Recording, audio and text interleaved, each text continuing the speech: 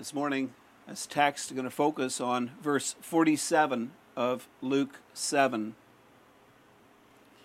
There Jesus is speaking to Simon, "Therefore I tell you, her sins, which are many, are forgiven, for she loved much. But he who is forgiven little loves little."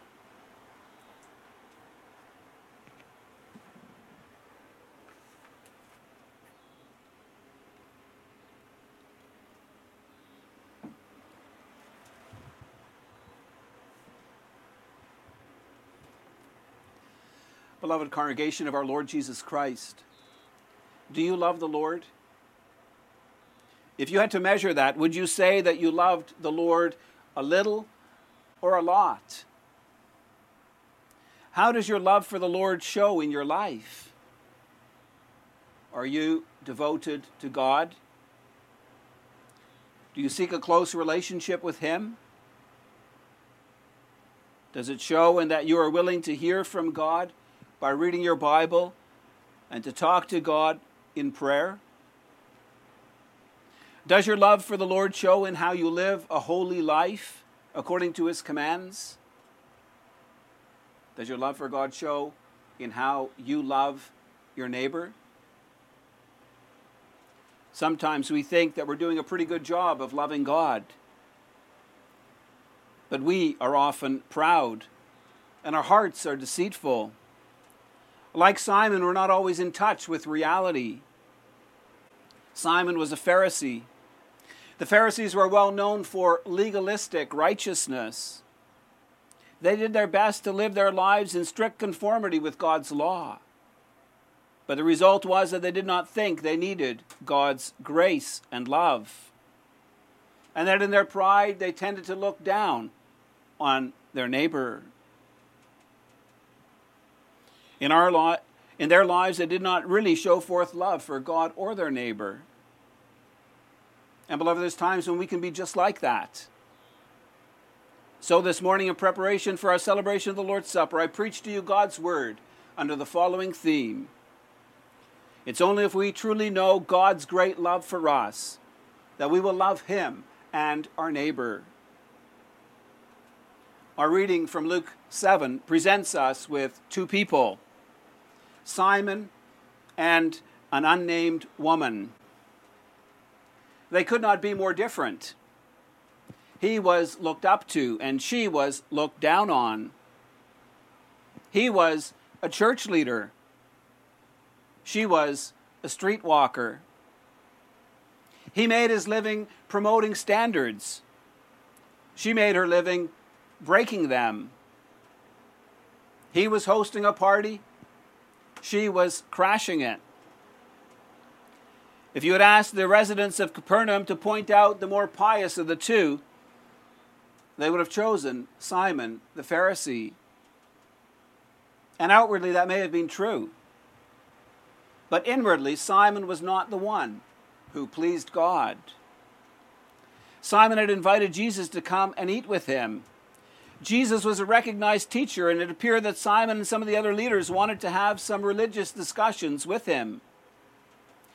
When Luke tells us that Jesus took his place at table, the Greek literally says that he reclined at table.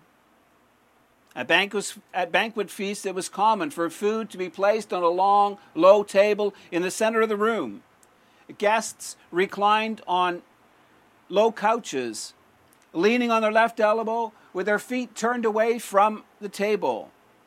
It was because in that culture, feet were considered to be unclean. So one other feature of banquet feasts that we need to know. In the Middle East, it was common for doors to be left open and for the uninvited to wander in. They might not get a place at the table, but they would be allowed to listen to the discussions that went on. Our text tells us about how a woman of the city learned that Jesus was attending a banquet at Simon's place. It identifies her as a sinner. Most likely she was a prostitute. She brought a flask of perfume, and standing behind Jesus, she wet his feet with her tears, dried them with her hair. She kissed his feet and anointed his feet with this scented ointment. Our text tells us about Simon's reaction to what this woman did. His response was one of anger and of disgust. Simon looked down his long nose at this woman, judging her to be a sinner. In the process, he also makes a judgment about Jesus. Our text tells us about what went on in Simon's mind. He said to himself, if this man were a prophet, he would have known who and what sort of woman this is who is touching him. Well, Jesus was indeed a prophet. He was fully aware not just of who this woman was, but also of the thoughts of Simon's mind. One of the lessons Simon would have learned that day was, don't think any thoughts that you don't want Jesus to hear. Jesus responded to Simon by telling a parable about two debtors. A certain moneylender had lent the equivalent of about 2 months' wages to one man and of almost 2 years' wages to another. When those who had borrowed the money could not pay, the moneylender forgave them the debts that they owed. Jesus asked Simon, now which of them will love him more? He responded, the one, I suppose, for whom he canceled the larger debt. Jesus told Simon, you have answered correctly. Then Jesus applied his teaching to the current situation. Simon may have invited Jesus to a banquet at his home, but he certainly did not treat him as an honored guest. In the Middle East, when you invited someone to your home for a feast, it was customary to greet them with a kiss. Because the roads were dusty, it was common to have a servant come and wash your guests' feet. And because of the hot climate, it was also normal to pour some scented oil on a guest's head to refresh them. But Simon had done none of these things. He had not shown Jesus any of the normal courtesies. Although he had invited Jesus to his home, he treated him like an unwanted uncle.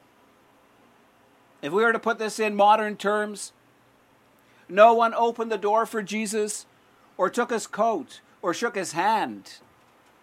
Simon did nothing to make Jesus feel welcome. His lack of common courtesy was extremely rude. It was disrespectful to Jesus. So why did Simon act in that way? Because he had not experienced the grace and love of God in Jesus Christ. In fact, as a Pharisee, Simon was philosophically opposed to what Jesus had to offer. Simon thought he could earn his own way into heaven by doing good works. Because he didn't see himself as a sinful person, he had no use for what Jesus offered. He saw himself as being self-sufficient. He truly did not acknowledge his sins or see himself as someone who owed God a debt for his wrongdoing. The woman who came into Simon's house did everything Simon failed to do. Although she had no invitation to the party, she came anyway. She knew that showing up at a Pharisee's house would open her up to scorn and ridicule. But people's opinions did not stop her. She came for Jesus, to show forth her love for him. Though Simon had provided no water to wash Jesus' feet, she wet his feet with her tears. Though Simon had provided no towel to dry his feet, she used her hair. Though Simon did not greet Jesus with a kiss, this woman did not cease to kiss his feet. Though Simon had not anointed Jesus' head with oil, she poured fragrant oil on his feet. So why did this woman show forth such love for Jesus? It's because she had experienced God's love in him. We don't know when she received it. We are not told about how she heard about it. Did she overhear Jesus' words, "Your Father is merciful"? Was she nearby when Jesus had compassion on the widow of Nain and raised her son from the dead? Did someone tell her about how Jesus touched lepers And now he turned tax collectors into disciples? We don't really know. But we know that she came to Jesus thirsty. Thirsty from guilt. Thirsty from regret. Thirsty from countless nights of making love and finding none. In Jesus, this woman found what she was looking for. She drank deeply from God's grace in Jesus Christ. She experienced true love, perhaps for the first time in her life. And it changed her from the inside out.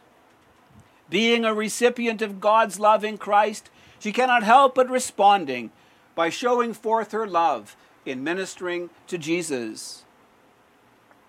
Our text teaches us a basic principle about love. Jesus, speaking to Simon, said this about the woman who wet his feet with her tears, dried them with her hair, repeatedly kissed them, and anointed them with ointment.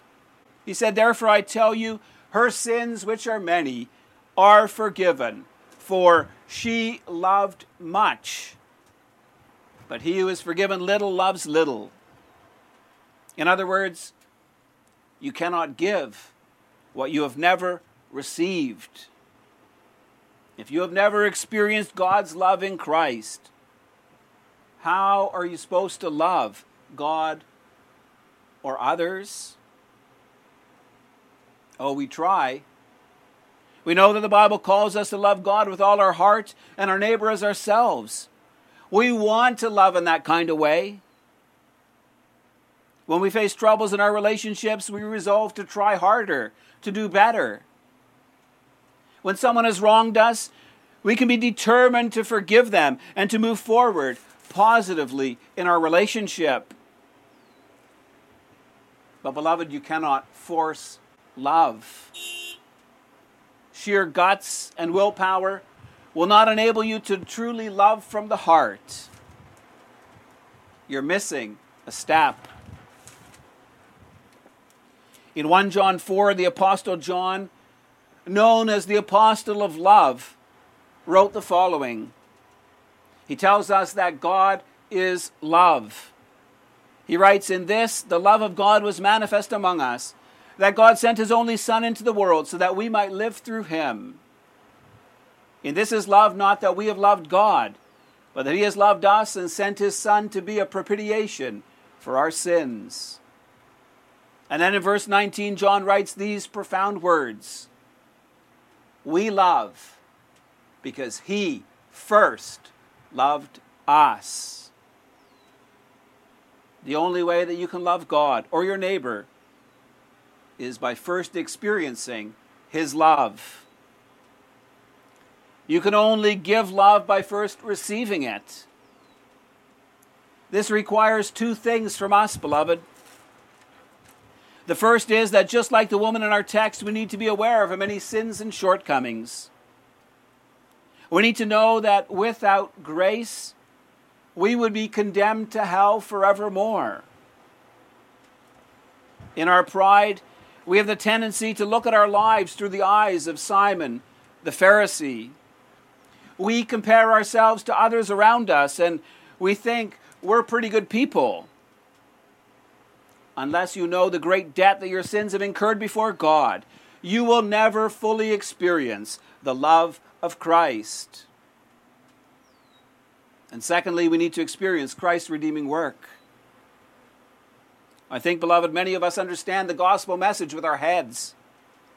We know Jesus died on the cross to pay for all our sins, that through faith in him we are received into God's favor. But do you experience that truth in your hearts? Do you truly understand the depth of Christ's love for you? How he suffered the shame and the agony of the cross so that you'll never have to suffer the full consequences of your sins? Beloved, it's only if we truly know of God's great love for us that we will love him and our neighbor. Do you long to be more loving? Begin by accepting your place as a dearly loved child of God.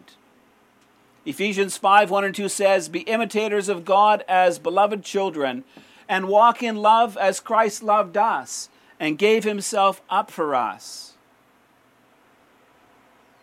Do you want to learn to forgive? Then consider how you have been forgiven. Ephesians 4:32 says, "Be kind to one another, tender-hearted, forgiving one another, as God in Christ forgave you." Do you find it hard to put others first? Think of how Christ put you first. Though he was in the form of God, he did not count equality with God a thing to be grasped, but emptied himself and gave himself up for us. You have trouble putting up with cranky relatives or neighbors? Well, God puts up with you when you act that way. Luke 6:35 says he is kind to the ungrateful and the wicked. Is it hard for you to be generous? Consider the grace of our Lord Jesus Christ, who, though he was rich, yet for your sake became poor, so that you through his poverty might become rich. It's only when we experience God's love in Jesus Christ that our hearts change, that we're enabled to love our neighbor. Simon the Pharisee did not love because he had not experienced God's love. The woman who was a sinner truly loved Jesus because she drank from his love. This morning we are privileged to celebrate the Lord's Supper. Christ has ordained it as a love feast. It's a sacrament that allows us to feast on his great love for us.